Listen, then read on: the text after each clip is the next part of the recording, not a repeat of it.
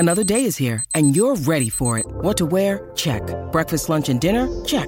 Planning for what's next and how to save for it? That's where Bank of America can help. For your financial to-dos, Bank of America has experts ready to help get you closer to your goals. Get started at one of our local financial centers or 24/7 in our mobile banking app. Find a location near you at bankofamerica.com/talktous. What would you like the power to do?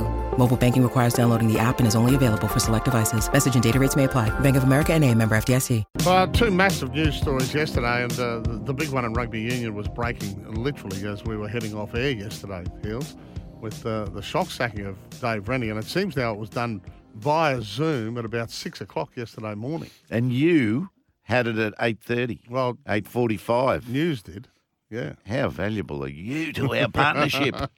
And how valuable I might is be this the best man? keeper Queensland's ever had, but look at you go. I didn't get anywhere near Dave Rennie sacking. Jimmy Tucker's joining us. Unbelievable rugby writer. Jimmy, good morning. Were you blindsided by this? Oh, g'day, Pat. G'day, Hills. Completely. I don't think anyone in Australian rugby, except the inner sanctum, knew what was coming.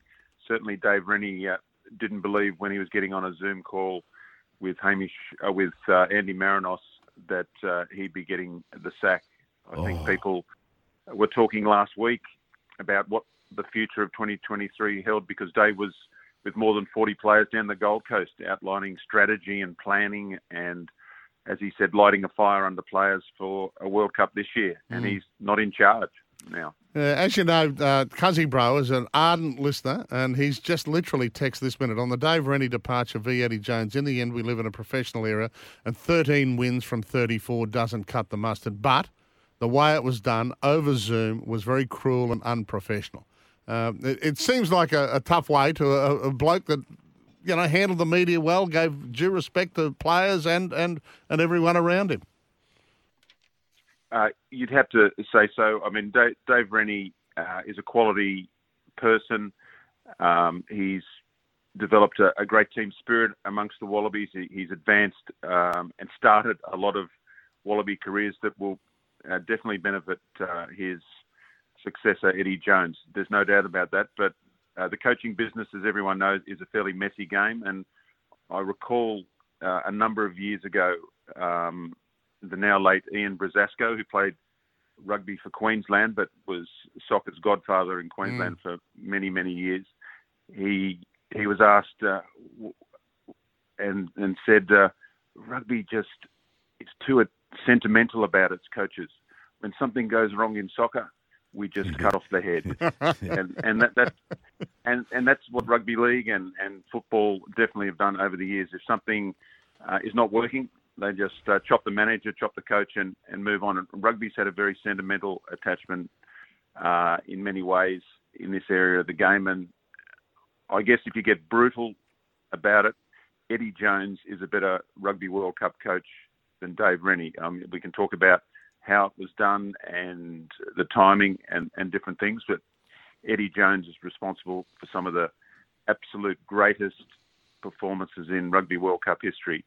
Wallabies beating All Blacks in 2003, Japan beating the Springboks in 2015, and even the most recent World Cup, England knocking off the All Blacks in 2019. This was going along the sentimental path again, though, Jimmy, wasn't it? That they tolerated a lot of toing and froing, some weird selections over the last 3 years, and if it wasn't for Eddie Jones's English sacking, Rennie was going to take it all the way through. Oh, 100%. I think Australia's lacked a bit of long-term planning, and I think the bosses within Australian rugby saw perhaps that Eddie's tenure with England was definitely going to be finished after this World Cup. So I believe they were eyeing him for the next cycle, 2024 through to the home World Cup in 2027. But when England jumped on the axe and chopped Eddie late last year, I think all their thinking got advanced, and there had been meetings. So this wasn't a decision made over a weekend. This was, okay, Eddie's available, and timing's everything in coaching. Like, Eddie's a very sought-after coach. He could have ended up back with his Suntory club in Japan or gone off somewhere else. So the timing and securing an available coach who is Australian became the essence. And Rugby Australia have moved over the last couple of months to see if they could strike a deal with Eddie. And it's not lacking substance too. Over 5 years, I believe the contract will be for $4 million plus. Yeah. But if you're looking for someone who can change the shape of Australian rugby, and that needs to be done, that's a fair price tag. Seems a strange decision to give him the Wallaroos as well. I mean, just add to the workload. I think that one will be to make sure the structure of the Wallaroos is right.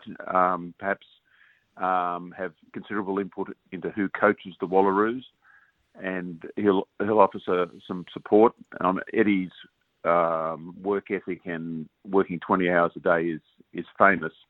It burns out assistant coaches, but it also gets results. So I think Eddie will have some input into who coaches the Wallaroos and will give very valuable input there. And I'm imagining they will become more full-time than they are now, if not totally full-time, like the English female squad. That could be one of the developments. That's a huge step, and it's got to be financially viable. The Wallabies played a 5-test series at the end of last year, and part of that was that 2 of the tests were outside the international test window, so they were money earners for Australian rugby to the tune of millions of dollars. Okay. So the coffers still need to be filled to a certain degree at Rugby Australia before the full-blown professionalism can be granted to the women's team. I think definitely they deserve a professional payment, not the sort of amateur plus situation at the current stage. But yeah, that's definitely a development and has to happen before their own hosting of the World Cup in 2029. Hey, Jimmy, the whole machinations of this decision are just fascinating to me. I mean, the more you read about it, it started in July last year with a chicken dinner at the chairman's place in Sydney after the England series, and now it's come to fruition here with the sacking yesterday morning via Zoom. But there's been a deal of controversy over Eddie's departure as well. I see, they say as his time passed because he was outshone by the younger generation of the French and Irish coaches this year. Clive Woodward was really scathing in his column, said he'll be remembered for his misguided rhetoric and unfulfilled promises. So he's leaving the Northern Hemisphere with a few enemies. He is, and Clive. Well, I mean, Clive v. Eddie. I mean, Eddie's got a lot of, what should I call them, feisty relationships. He's not the friend to everyone. You could bring John Connolly and find out that Eddie and John aren't going to have a big cuddle fest when Eddie gets back to Australia. I mean, they've just been on the different versions of coaching and management of people for a long time. But you look, Clive's got a selective memory there. Like when England got bundled out of their own World Cup in 2015. Eddie was the messiah who came in and resuscitated English rugby, won them a Grand Slam and Six Nations titles. So the greater point is, what is Eddie going to do in 2023? Yeah. He's only got 5 tests before the World Cup, more than enough time to get a real spike in Australian performance this year.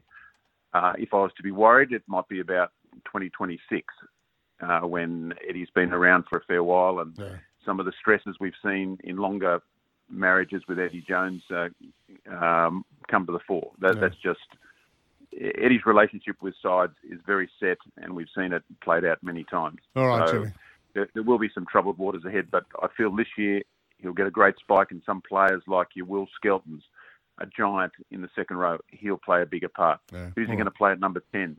Big question. Yeah. Mate, really appreciate your time this morning. We've slipped past, we've got to get to the 6:30 news, but Jim Tucker, as always, a great friend of our show here, and we really appreciate your time. Thanks, Jimmy. Cheers, boys.